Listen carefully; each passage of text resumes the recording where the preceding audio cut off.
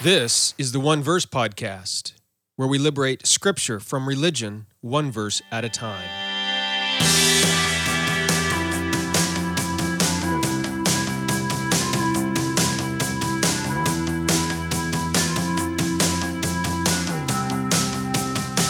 Well, hello there. It's Jeremy Myers with the One Verse Podcast. Last time you read the Sermon on the Mount, did you struggle with how to understand it and apply it to your life? Maybe you were racked with guilt and fear over some of the things Jesus said in that sermon. If that's the case, you've been reading the Sermon on the Mount wrong. Jesus did not intend to put you on a guilt trip or make you fear that maybe if you didn't do everything he said in the sermon, you would end up in hell. In this podcast episode, I'm going to interview Kent Young, who wrote a commentary on the Sermon on the Mount. It's called Theirs is the Kingdom. And at the end of the podcast interview, by the way, I'm going to share with you how you can download a free copy of this commentary, so make sure you listen all the way to the end. But as Kent and I discuss the Sermon on the Mount, he presents us with sort of a framework, a paradigm, a central idea to help us understand what Jesus was teaching in the Sermon on the Mount and what he was not teaching. And when you understand this, you will not only be able to understand this Sermon on the Mount, but really almost the entire Bible. There's sort of a paradigm shift that's going to happen in your mind just to help you understand some of the difficult and tricky texts in the Bible. And this paradigm shift will help you make sense of a lot of these texts. And then after that, we discuss 3 tricky texts out of the Sermon on the Mount. This is the One Verse Podcast after all, so we look at one verse 3 or 4 times. We look at about 4 different verses. So anyway, one of them is Matthew 5:22. The New King James Version says, "But whoever says, 'You fool,' shall be in the danger of hellfire." Now, Kent uses a different translation, which makes a lot more sense. We talk about that. And then we discuss Matthew 5:29 and 30. If your right eye causes you to sin, pluck it out. Jesus goes on to say, if your right hand causes you to sin, cut it off. Why? It's better that one of your members perish than for your whole body to be cast into hell. Again, that's the New King James Version. Kent gives his own translation, which again is much, much better, truer to what Jesus was actually teaching to help us understand what those passages mean. And then we close out today's interview with looking at Matthew 7:13 about entering through the narrow gate. What is that? What does it mean? And how can you do it? So we talk about all of these in this discussion of the Sermon on the Mount. So anyway, I don't want to waste any more of your time. This is actually a long interview, so I just want to jump right in and get to it.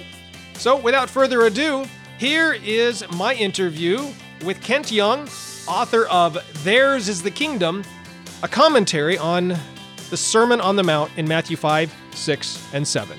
Here you go.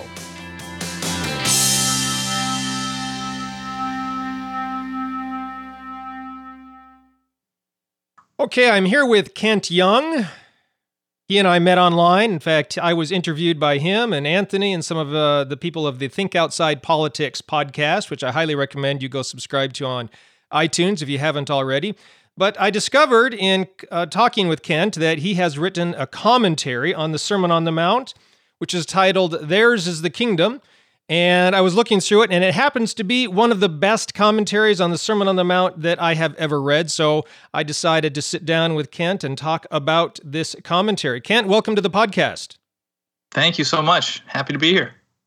So very appreciative, kind words. I'm not sure I agree it's the best Sermon on the Mount commentary, but I might put it in the top 5. There you go. I think I said one of the best, didn't I? Oh, one of the best. Okay, I'll take it. I'll take it then. Maybe I did say the best. One of the best. Anyway, it's definitely in the top 5 for sure. But so Kent, just so others can get to know you, listeners, tell us a bit about yourself, where you are, what you do, maybe even some of how you wrote this commentary.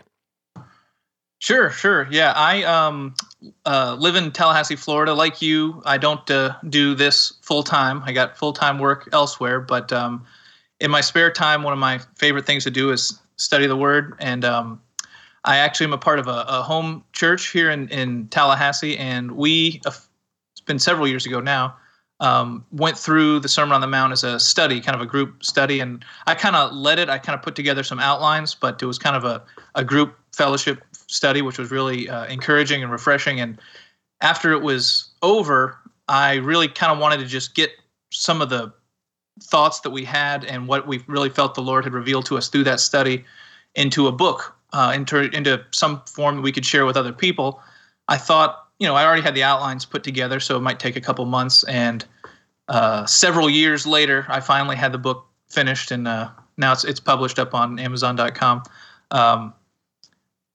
But yeah, there was a couple things that came up that slowed that process down. We had 2 kids between when I started it and when we finished it, so we had our third since then.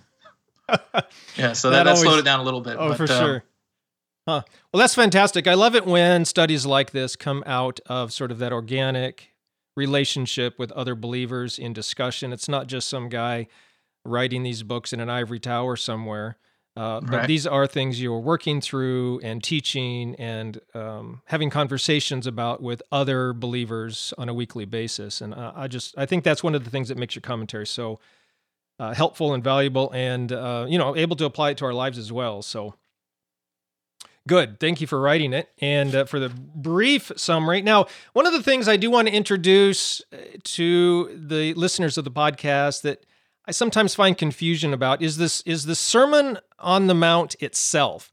Lots of people aren't quite sure what to do with it. There's lots of tricky texts and passages and lots of demands even from Jesus sometimes about what you have to do and can't do and how you're supposed to behave and think and act and all sorts of things. And I think some people who aren't quite sure about whether or not they have eternal life, they get really confused and maybe even scared by some of the things they read from the words of Jesus in Matthew 5, 6, and 7. So just before we dive into a few of the texts that I would like to discuss, I wonder if you can give us sort of your take, your perspective on the purpose of the Sermon on the Mount, what it's for, who it's for, how we should read it, that sort of a thing.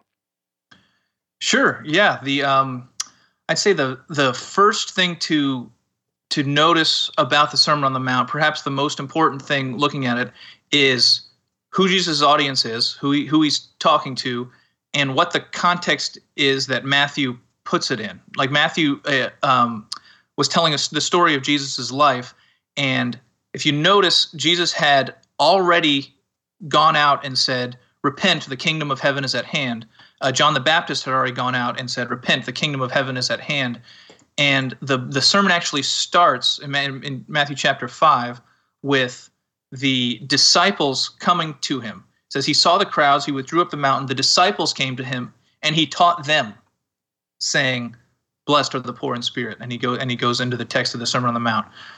It's important to notice that because I'd actually been presented when I was younger with the idea that the Sermon on the Mount is an evangelistic message. It was Jesus calling people to believe in him. And so all these demands that Jesus makes would then be requirements to have eternal life. And when, like what you were saying, when that's the understanding, when that's the interpretation, it can get really frustrating because you only get a few pages, a few lines in, and you realize this standard of righteousness is well beyond. I mean, love your enemies. Like, has anybody ever obeyed that command that throughout the course of their life? He says, okay, if the requirement for eternal life is you have to love the people who mistreat you, you have to turn the other cheek when your cheek's been struck. You have to not take no thought for tomorrow. Don't worry about your clothing or your food. It's like, now, so that the problem is if taking it in that way, you either one have turmoil of soul saying, I don't know that I have eternal life. Can I possibly have any confidence in my eternal life when this is the standard? Yeah. Or what sometimes people will do is, well, he must be being hyperbolic because he can't really mean for us to love our enemies all the time. He can't really mean for us to not worry about our stuff. So then they'll soften the standard that Jesus is saying.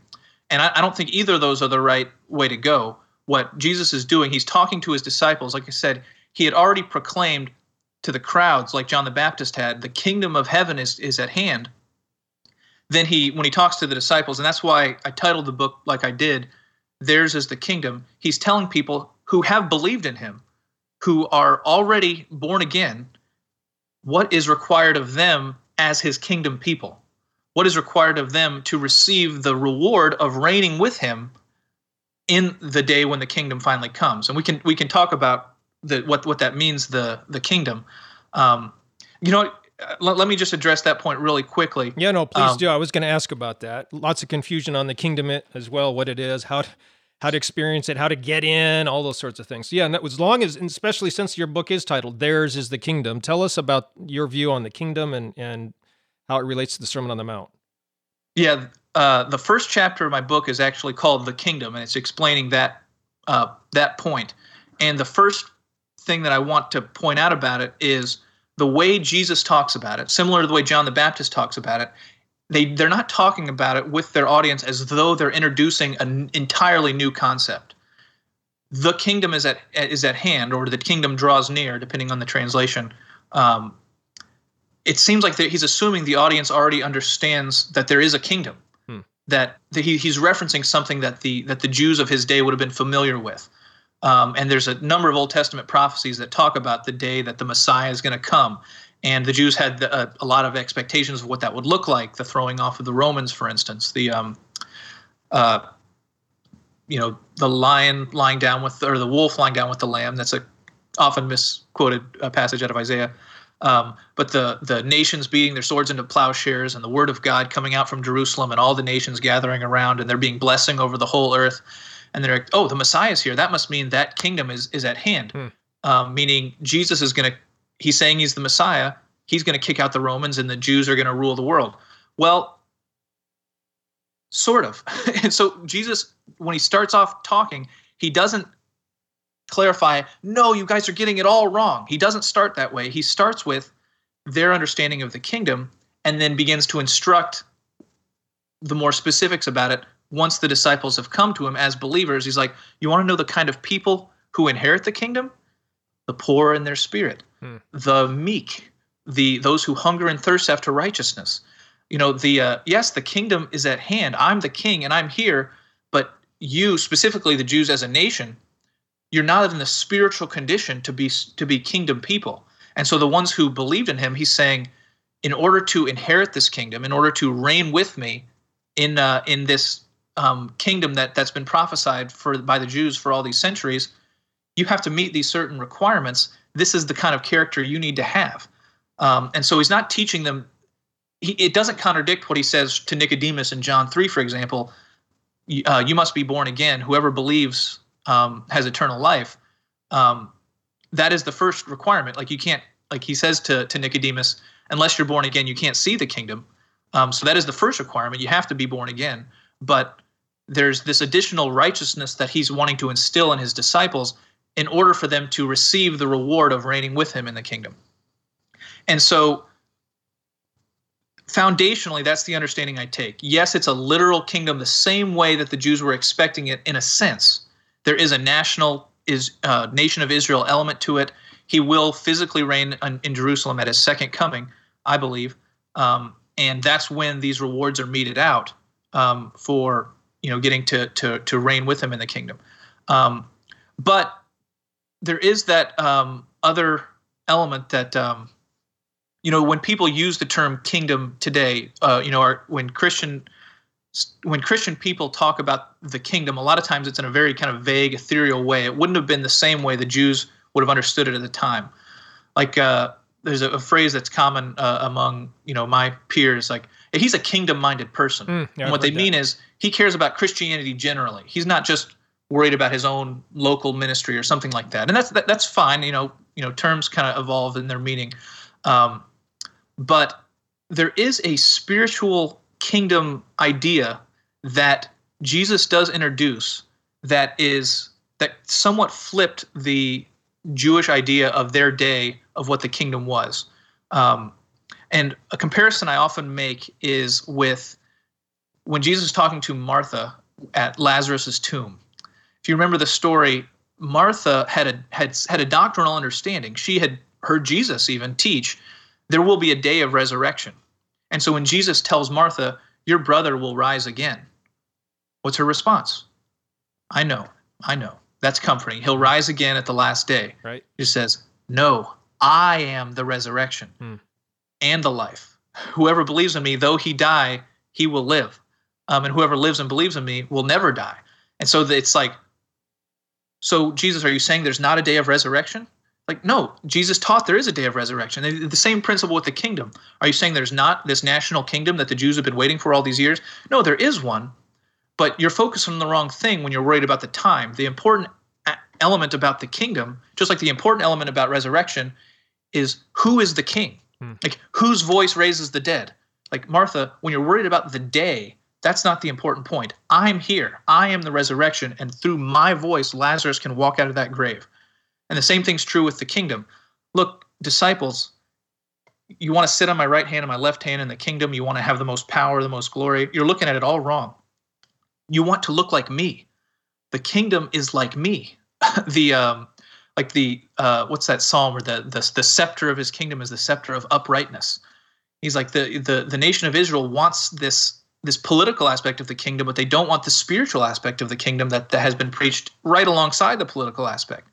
And so today, believers, in this day prior to the actual national kingdom of Israel, there's an element of the kingdom that we experience simply by virtue of looking like Jesus, submitting to Jesus' ministry to us by the Holy Spirit. He's here in one sense. We're waiting for him to come, and so we're waiting for the establishment of the kingdom physically and bodily and nationally for the Jews. But spiritually, he's already here. He said, I am with you always to the end of the age. And so in that respect, the kingdom also is with us to the end of the age. And so you can kind of see both of those elements throughout the Sermon on the Mount as he's teaching what it means to enter the kingdom, to receive the kingdom, to be a kingdom person. Yeah, and I think a lot of people get confused because a couple times here and there it's referred to as the kingdom of heaven. And so people see that word heaven and they think, oh, kingdom of heaven, this means going to heaven or something. And if I hear you correctly, you're saying that's not the same thing at all. This is not necessarily about going to heaven when you die or receiving eternal life. This is about living like Jesus now and then in eternity as well, especially once he comes again.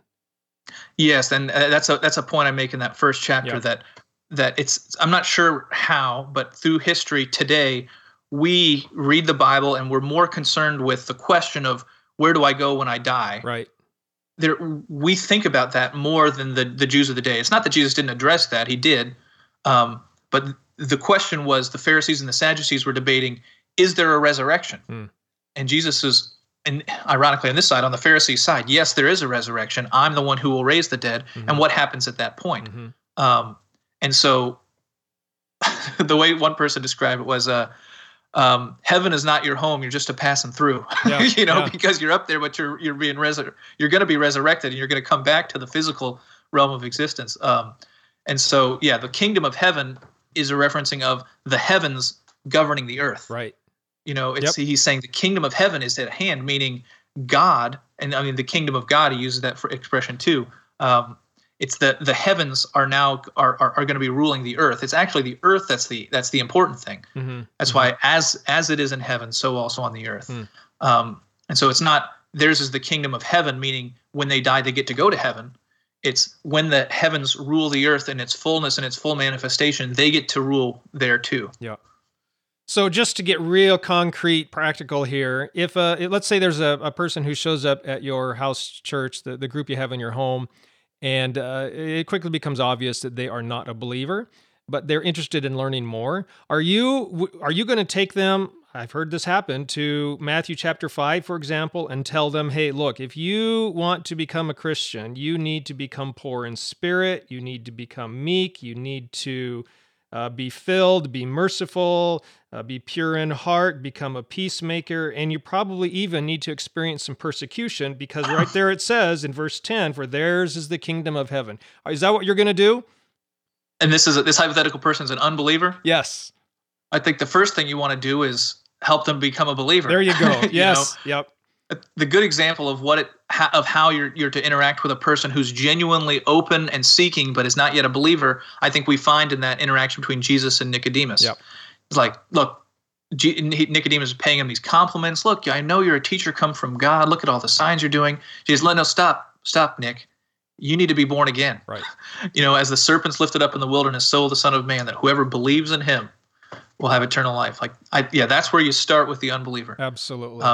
The teaching that Jesus is giving is the instruction to those who believe, absolutely, who want to go on with him. Perfect. I love it. Okay, so with that in mind, I know hopefully the people they've heard me say similar things in previous episodes. I think that should make sense to a lot of the listeners.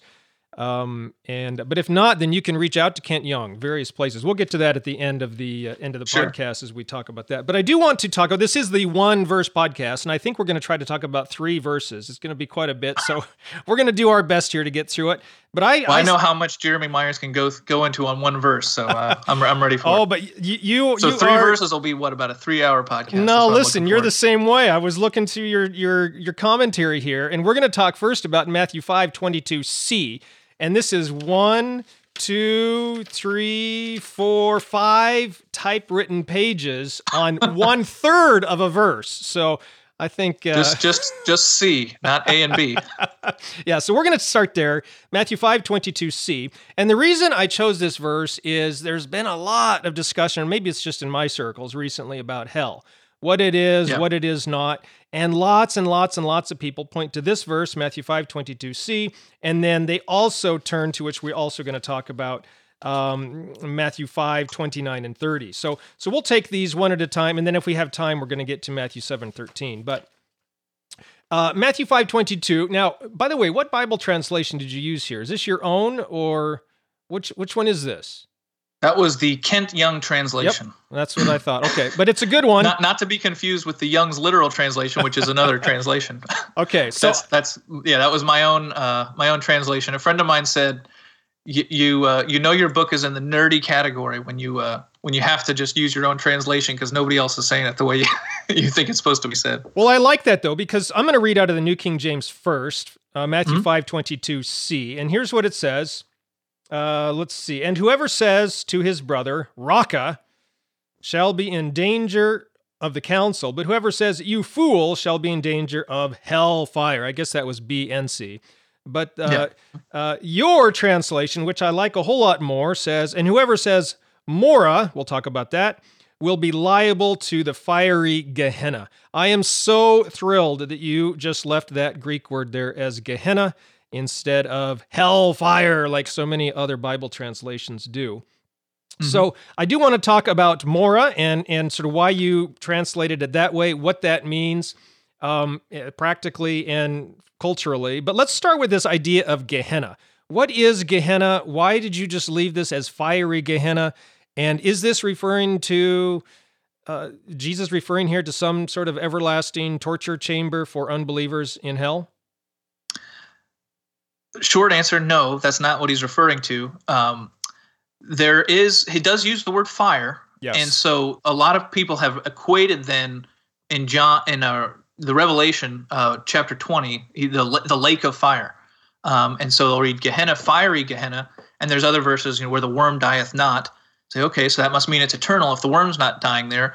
And he says fire, so we've got eternal fire, and we have a nice lake of fire that's ages unto ages in Revelation, so you can see the logic of connecting the two. Sure. But I don't agree with connecting the two for a couple of reasons. Number one, the Old Testament references Gehenna.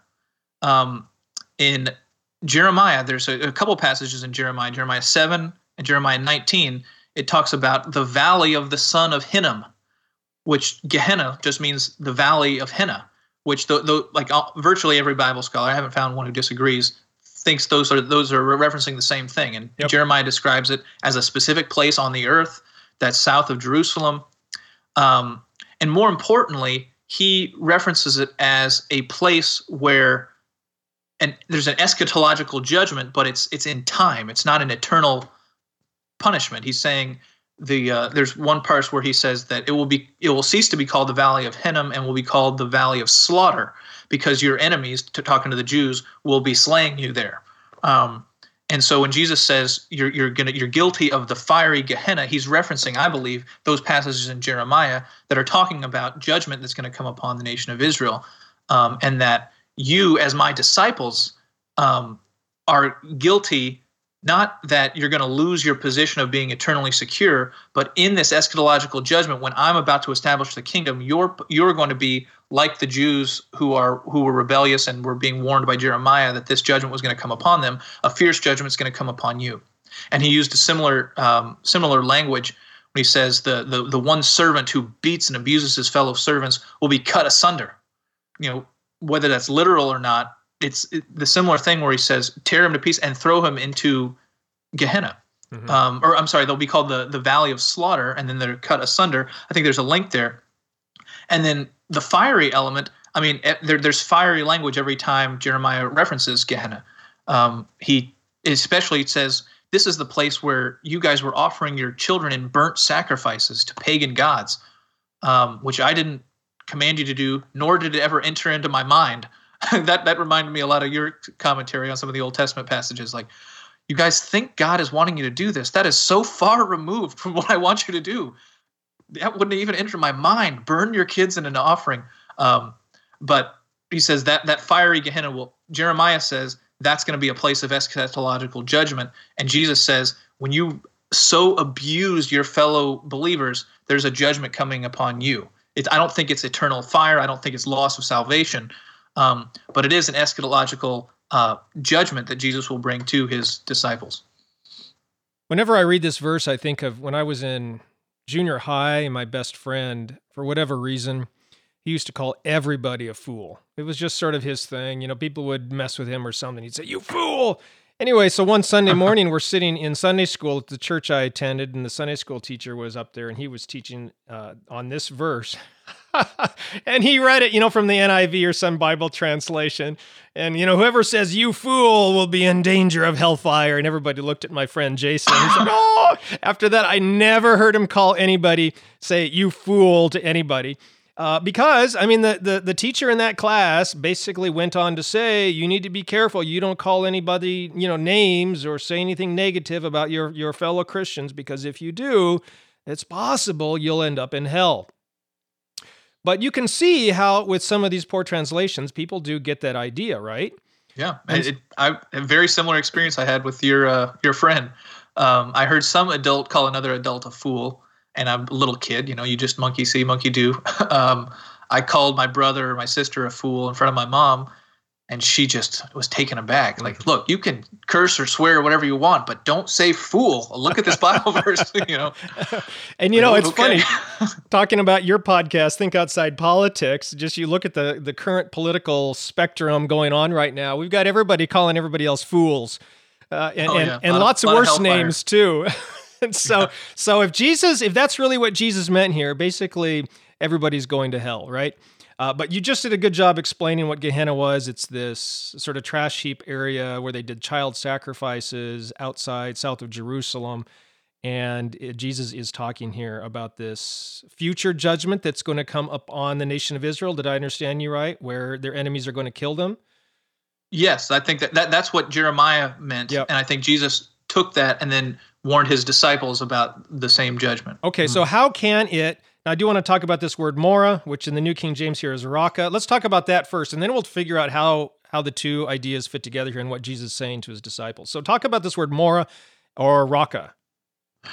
So just a real quick point of clarification. There are two different words, raka and then fool. Oh, yes. I keep raka, and right. Most translations say fool. And for mora, raka is the Aramaic or Syriac word meaning empty-headed, worthless person. And some translations will go with will translate it. It's similar to when Jesus is on the cross and he says, "Eloi, Eloi, lama sabachthani," and then it translates it for you, which is to say, my God, why have you forsaken me?" Here he doesn't give the translation; he just says the what Jesus actually said in his normal speaking. He probably wasn't speaking Greek. So he said, if you say raka, which means empty-headed, worthless, you're liable before the Sanhedrin. Then the other one is the one that most translations translate fool, which is a fair translation of the word mora in Greek. But there's also a Syriac word mora, which means rebel. And I take it to mean that Jesus is using the Aramaic or Syriac word mora the same way he was using it for raka. I think it makes a lot more sense in the context. There's a few translations that have said the Young's literal, ironically, which no relation to me, Young. It says, "He who says thou rebel" to his brother, and so it takes the same way, because fool and worthless one are kind of similar, and yet the penalty gets much higher on the second one. Where rebel, in both cases they're one believer talking to his brother, and just as an aside, one of the most profound revelations we had going through the Sermon on the Mount is how important to Jesus is the interaction of believers with each other. Like the way you treat your believers, the way you interact with them, the way you even feel about them. You're harbored as anger in your heart, or if you're harboring lust in your heart after somebody, it's like, be restored to them, quick. While you're it's like be restored with your accuser while you're with them on the way to court, because that's what Jesus takes the most seriously. The most serious warnings that he gives are like the servant who beats and abuses his fellow servants. He's like, you don't raise your hand against the other believers. I mean, that's like Jesus talking to the Apostle Paul, like, why persecutest thou me? Like Jesus takes that personally when you raise a hand or speak against your brothers. And that was just something that was really profound. And I think that's another example in this passage. When you call a brother worthless, which is the first one, raka, it's a slander. Because if someone's your brother, it means they're genuinely born again. God has genuinely brought them into his family, and they're of value to him. You don't call somebody worthless. Even worse is to call them a rebel. Like there's 2 times in the Old Testament I bring up in my commentary where Moses used the term rebel. One was the sons of Korah, where he was vindicated because the earth swallowed up the Korahites.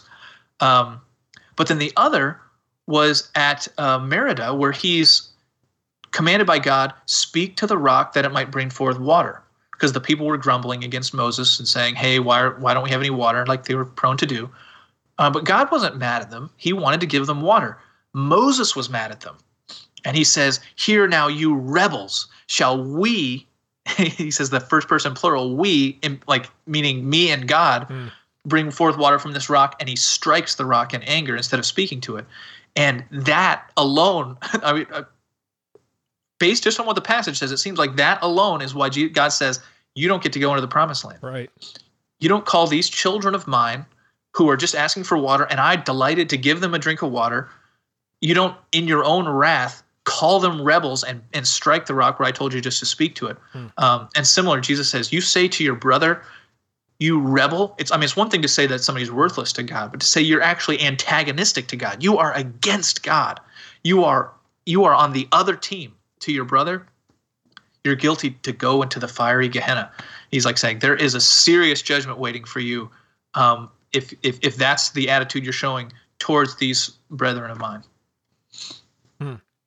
Okay, so if a Christian does, is it literally, do we need to just call someone a rebel, or is it just sort of the attitude, do you think, behind our words and behaviors towards other Christians?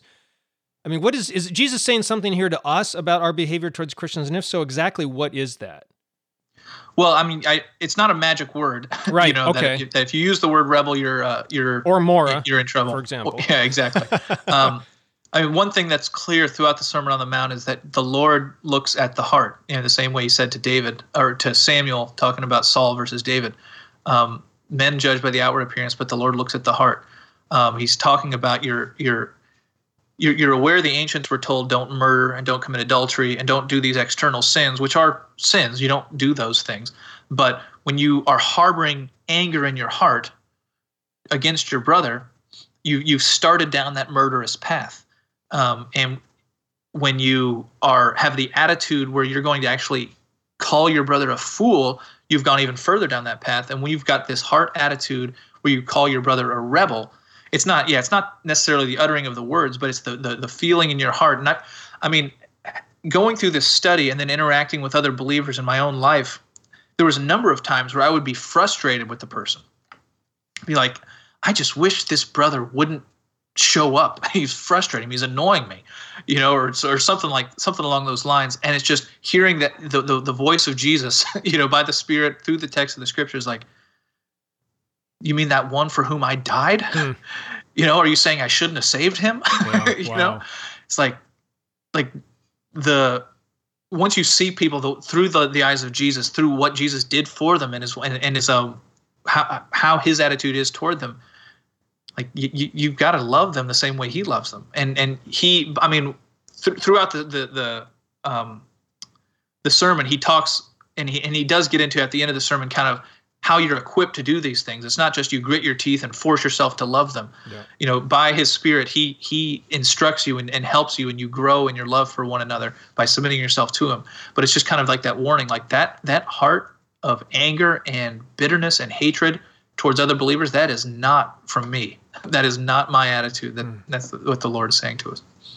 And so if a person hearing this does have some bitterness and anger towards some other believers or other Christians or people at church or maybe even some, family members, should they, obviously they should be concerned about something, but what exactly should they be concerned about? Jesus says they're liable, in your translation, liable to fiery Gehenna. We've already said this is not eternal hellfire, eternal punishment, but what could potentially possibly happen to them? If they don't change, if they don't repent from this?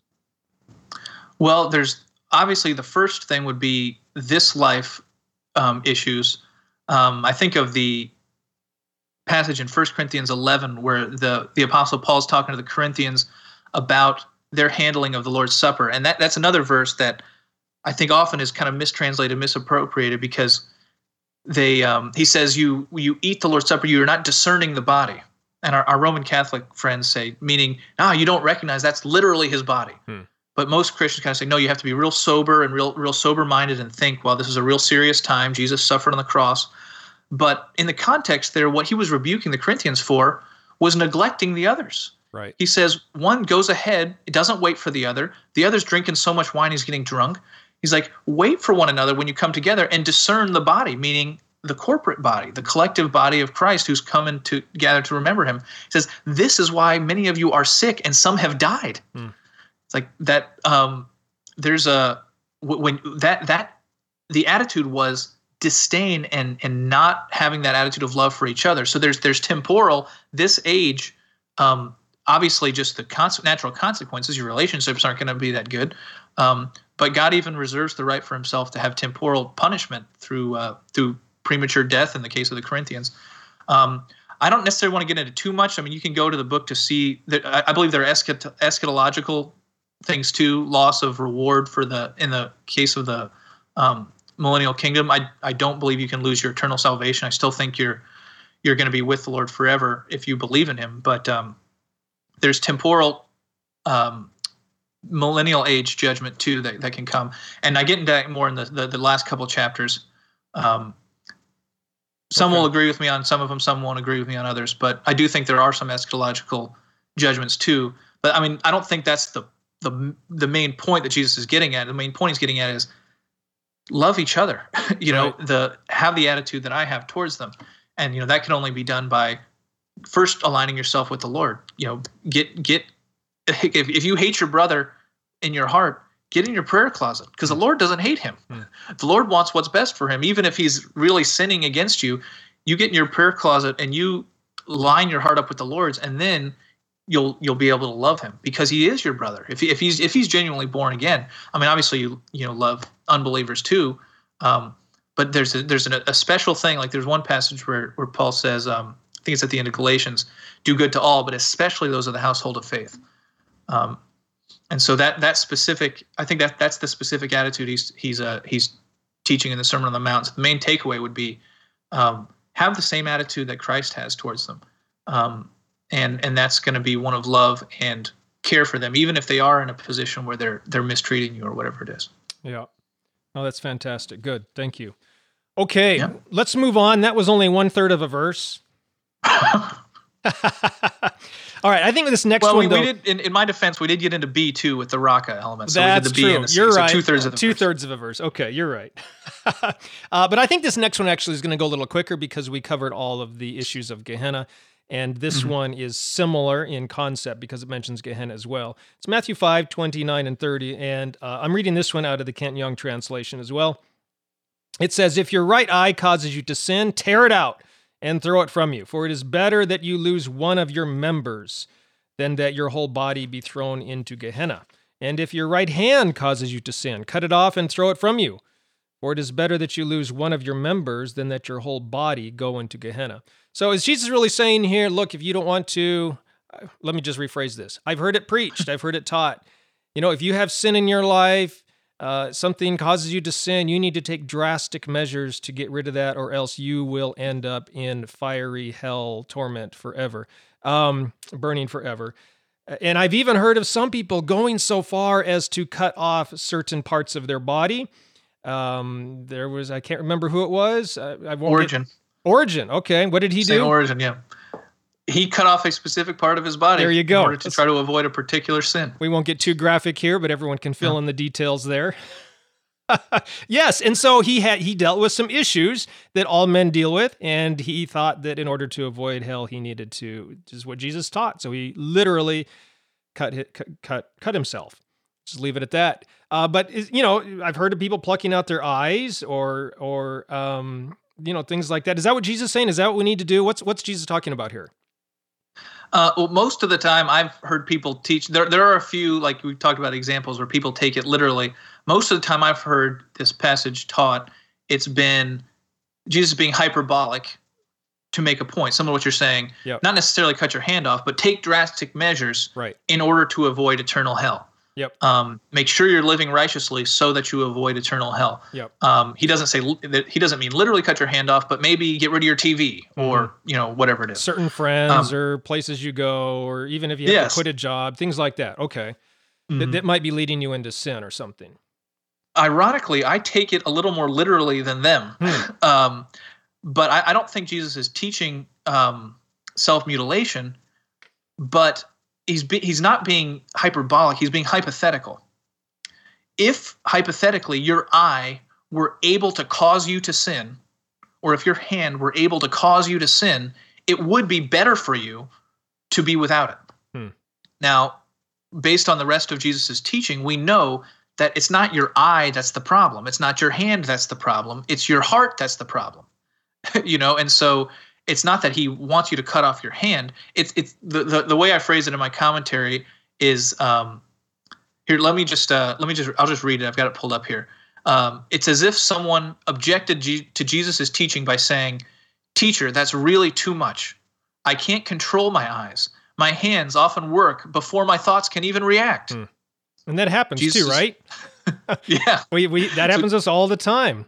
Okay, good. Yeah. Go on. Sorry. And so if someone said, "I can't possibly have the kind of self-control you're telling me," Jesus points out the absurdity of the objection by the severity of his response. "Well, then cut them off," he says.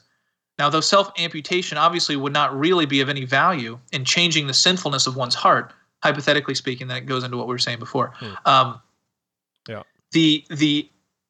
Your eye is committing lust because your heart is in the wrong spot. Your hand is committing violence because your heart is in the wrong spot. It would be better to be a handless man living righteously, but you can cut off both your hands and still have the hatred in your heart. You can cut out both eyes and still have the lust in your heart. That Jesus is addressing. The point is the heart, and the hypothetical is saying, yes, it would be better to be a man without hands than to be a man who's living without self-control and his violent behavior, for example.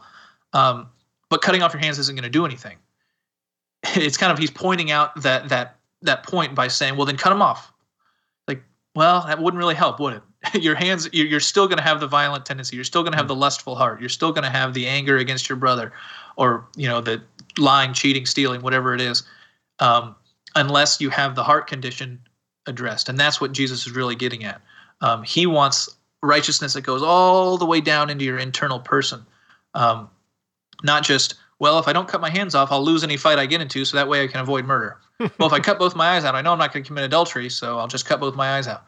Like, no, that's not Jesus is not saying that. He's saying, fine, go ahead and cut them out. See how that works. Yeah, there's still that heart issue. He's pointing out to the audience, like, wait a minute, if I cut my eyes out, it still wouldn't work. I'd still be in the same sinful condition. I counseled a man once who struggled with lust, as a lot of us do. And so his approach was to systematically start following Jesus' words here and try to cut things out of his life that he thought was leading him into sin.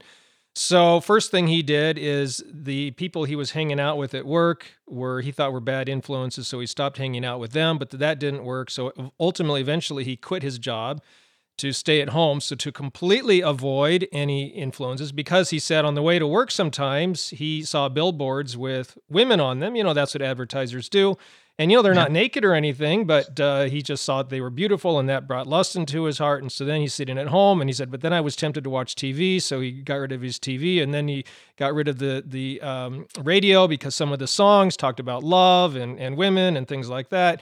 And then he refused. He was married. He refused to go run errands for his wife because he couldn't go to the grocery store because of the magazines. Basically, when he finally came to me, the only thing he could do was sit on his couch at home.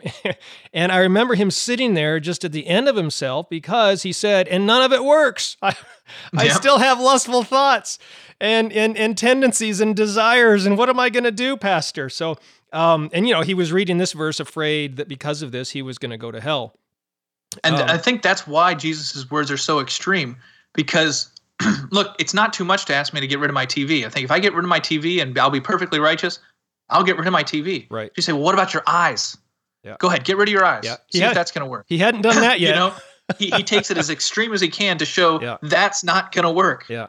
You can't just keep getting rid of things thinking that your heart condition is going to change. It's not those things. It's in here. Mm-hmm. That's what I'm wanting to address. Mm-hmm. And that's what he did address by his work on the cross and his giving of the Holy Spirit, that we can have the same righteousness that he has by living through his life that he's given us. That's the message he's wanting to get to by using the most extreme example of cutting something off. Yeah.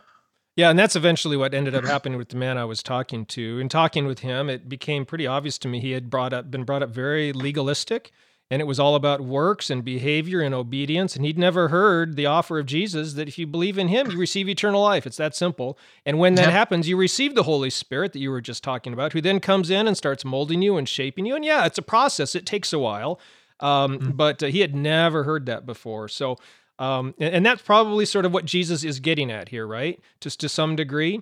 Absolutely. Just going with the extreme example here about, look, even if you go to the most extreme example, it's not going to work. You're still going to end up, maimed out in this garbage pit outside of Jerusalem.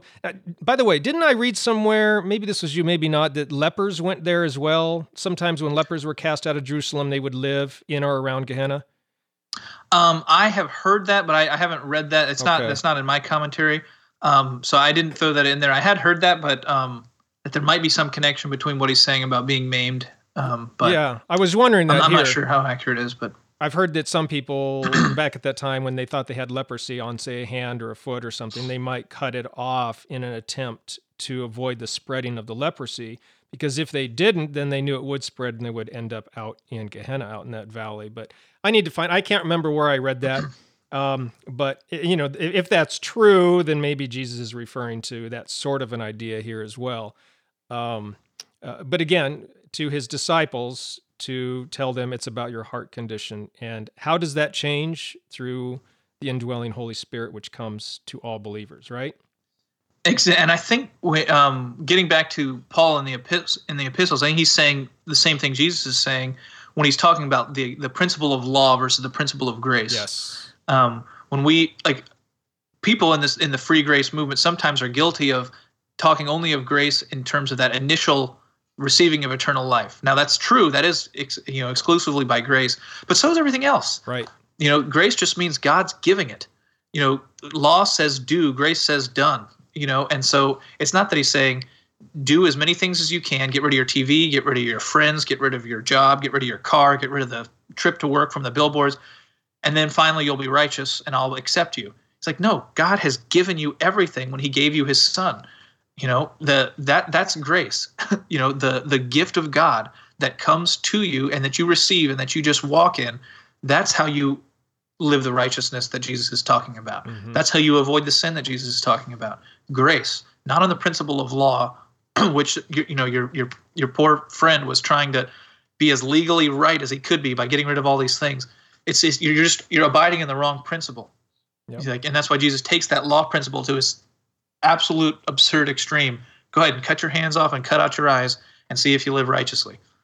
Wonderful. Good. It's got to be something else. And he gets into that later in the sermon. He's like, ask and it will be given to you. Seek and you will find. Knock and the door will be open to you. I think that's exactly what he's talking about.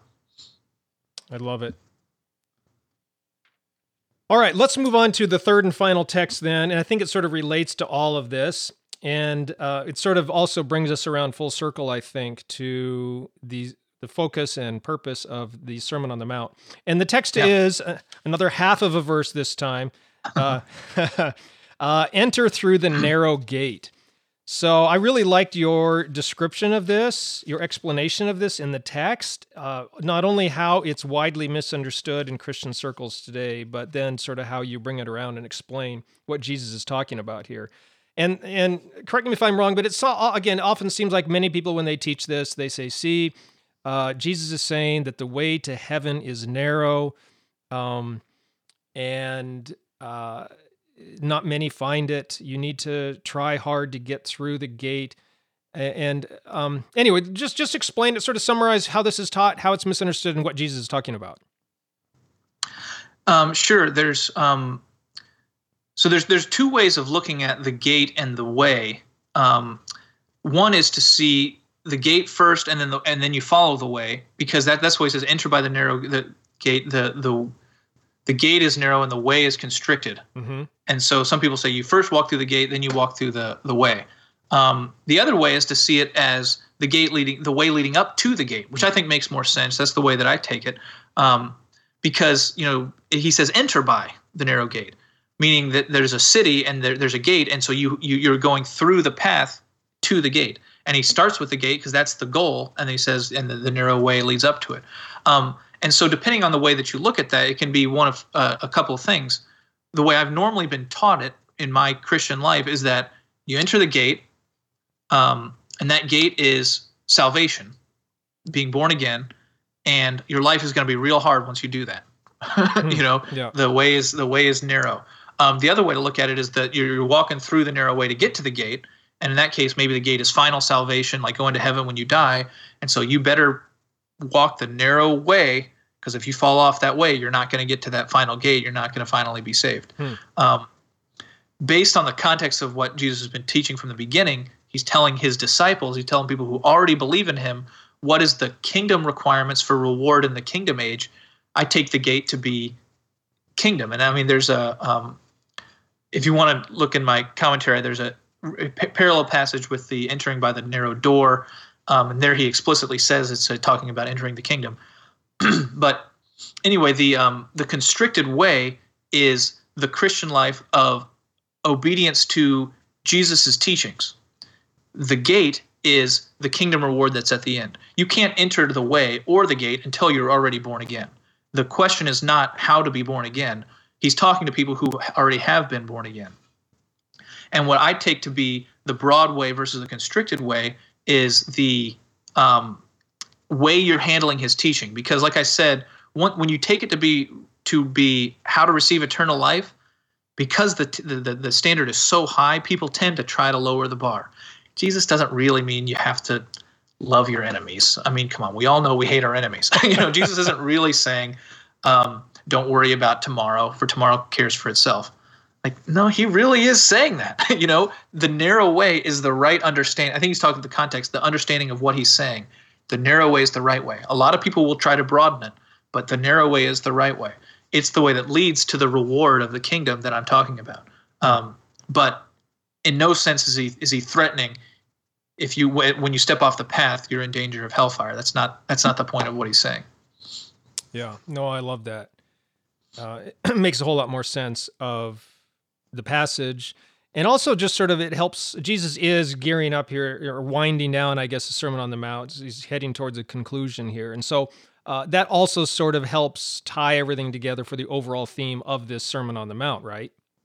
Absolutely, right. And just within the context, he's given these instructions that are difficult, and then he says, enter by the narrow gate because the way is narrow. It makes sense that it's talking about the interpretation of his teaching, mm-hmm. and coming full circle with theirs is the kingdom. Who gets to reign with you in that kingdom, Jesus? You've said the kingdom's at hand. You're telling us to prepare ourselves. What people get to be there with you? the meek will inherit the earth. The poor in spirit, theirs is the kingdom. Those who hunger and thirst after righteousness. It's a constricted way to get to that narrow gate. I think in my view, it's a much better conclusion, way of wrapping up the sermon compared to it being a random evangelistic message about how hard it is to get eternal life in the middle of a teaching about the kingdom and future reward. Now, I can hear someone objecting, saying, "Oh, but Kent, you're talking about context all the time." Well, look down in verse 14, Matthew 7:14. It says, "For the gate is narrow, the way is constricted that leads to life, and those are few who find it." So, Kent, this is talking about receiving eternal life. I mean, we read it right there in verse 14, leading to life. So, what's your response to that sort of question or objection? That this is about eternal life rather than the kingdom of God? Well, there are a number of times that the word life or even eternal life are used in the New Testament. And I actually got some help from a commentary, or I think it wasn't a commentary, it was just a book that Zane Hodges had written. And he points out that every time eternal life is used as a present possession, something that you currently have, like Jesus' conversation with Nicodemus, he who believes has eternal life.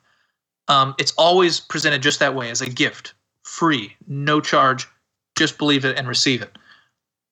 However, every time it's used to refer to something in the future, the rich young ruler, what must I do to obtain eternal life or to inherit eternal life? Jesus always applies works to it. And in this case, the life is referenced as something in the future. And again, you get there by trekking up the constricted way. And so there's a few other reasons why I take it this way. And if you want to get the full explanation, it's there in the I think it's the second to last chapter of my book. In this passage too, that word life is referencing the way that the Jews would have understood Moses talking about the reward for obedience to the law. For example, he says that you might live. Sometimes he says live long in the land, but sometimes he just says so that you'll live. Does that mean that you'll go to heaven when you die? That's not what he means. It means that, and there's debate among the Pharisees and the Sadducees. The Pharisees meant live, meaning be resurrected and live in the kingdom when the Messiah reigns. The Sadducees denied that there was a resurrection. They thought it would just meant maybe in your natural life you'll live, or your progeny will be able to be there, or whatever. But I think Jesus and we ought to take it to mean, no, after the resurrection, you get to live, meaning be there present in the kingdom. And if you want a further detailed explanation of that, I go into it in my book. But I take it to mean, in that case, it's one of those reward aspects of eternal life, not the present possession of eternal life. Yeah, good. Fantastic. Well, lots to chew on. I think we did pretty good. It's not even an hour yet. And we discussed three of the more difficult texts. Well, actually, there's lots of difficult texts in the Sermon on the Mount, isn't there? There are a lot of difficult texts if you're looking at it as a evangelistic tool, right, and trying to square it with Jesus' teaching in the Gospel of John of just believe and be saved, or Paul's teaching justification by faith, or any of the other passages. It's tough to square those when you understand Jesus to be offering eternal life to those who he's teaching. But I think once you kind of put it in its proper context, the pieces start to fall together, and it starts to be a more of a cohesive whole. But especially with our English translations, I don't want to hate on any translation. I think most of the time you pick up your English Bible, you're going to be getting a pretty good translation of that verse. But translation committees are human the same way we are. You can't just take it to the bank. And so there are some translational issues like what you talked about. The translation of the word Hades, Tartarus, Gehenna, and lake of fire, all as that one four-letter word hell, is a little, it adds to the confusion rather than clarifies, in my opinion. Yeah, for sure. But so there is some difficulty, but I do think that through the proper exegesis, like what you do on your podcast every week, kind of going through the text, looking at the context, looking at the original language, looking at the basic tenor of what the Lord's character is, it can start to fall together and make sense as a whole when you take it that way. And especially, as you said, this one main idea that the Sermon on the Mount is not about how to receive eternal life. It's a message Jesus is teaching to his disciples about how to be a good disciple, about how to be one of his followers so they can experience and enter the kingdom of heaven. That's one right. Distinction right there. This is discipleship truth instead of, how to receive eternal life truth. That one idea, I think, clarifies. I mean, it really, really helps understand the entire Sermon on the Mount. Well, and the Gospel of Matthew and the entire Bible as a whole, pretty much, right? Oh yeah, especially the teachings of Jesus. Yeah. It's like, is the Jesus in the Gospel of John and the Jesus in the Gospel of Matthew arguing with each other? Right. Yeah. Good. So listen, I'm sure that lots of the listeners would like to get a copy of this commentary for themselves and maybe connect with you. Tell them how they can do that. You can get the electronic copy at seekersofchrist.org for free. We've got it there. You can download the PDF or look through the HTML. If you are like me and you prefer to have a hand copy that you can write in, it's available at Amazon.com. It's called Theirs is the Kingdom, an exposition of the Sermon on the Mount by Kent Young. You can go to Amazon and you'll find it there. Connecting with you on Facebook else? Or Twitter, maybe? Can people do that? Yeah, you can look me up. I'm not on. No, I'm on occasionally. Okay. My Twitter handle, I think, is just Kent_E_Young. I don't think there's a period after the E. I don't know if they'll let you do that. But yeah, you can find me on Twitter. Seekersofchrist.org is probably the best way, though. If they want Seekersofchrist.org is where, anything that I write that I've kind of put a lot of effort in, that's a kind of a spiritual minded thing, I'm going to end up putting there probably. Fantastic. Excellent. And yes, the entire commentary, get this, is available for free download as a PDF, or you can access individual pages and sections of it through various pages on the website, right? Correct. Okay, but if you want a paperback copy, I'm going to get a copy for myself. I already have the PDF, but I'm one of those who love paperback versions, so I can scribble in it and note and underline and things like that. So I'm going to get a copy, and those are available on Amazon, correct? Correct. Okay, I will include links to all of those in the show notes for this podcast episode. And Kent, I really appreciate you taking the time coming on here, help us clarify a couple verses out of the Sermon on the Mount, and really giving us this sort of framework for understanding not just the teachings of Jesus in Matthew 5, 6, and 7, but really sort of a framework for understanding all of Scripture as well. It's really, really helpful. Thank you very, very much. Oh, it's absolutely my pleasure, Jeremy. Thank you so much for you do. I can't tell you how much my bike rides around the neighborhood have improved when I found your podcast. I always come back, I'm like, oh, hey, man, I just had a nice Bible lesson on my bike ride. So thanks for all you do, and thank you for having me today. Good. Thank you very much, too. All right, we'll talk to you later. Thanks. Bye.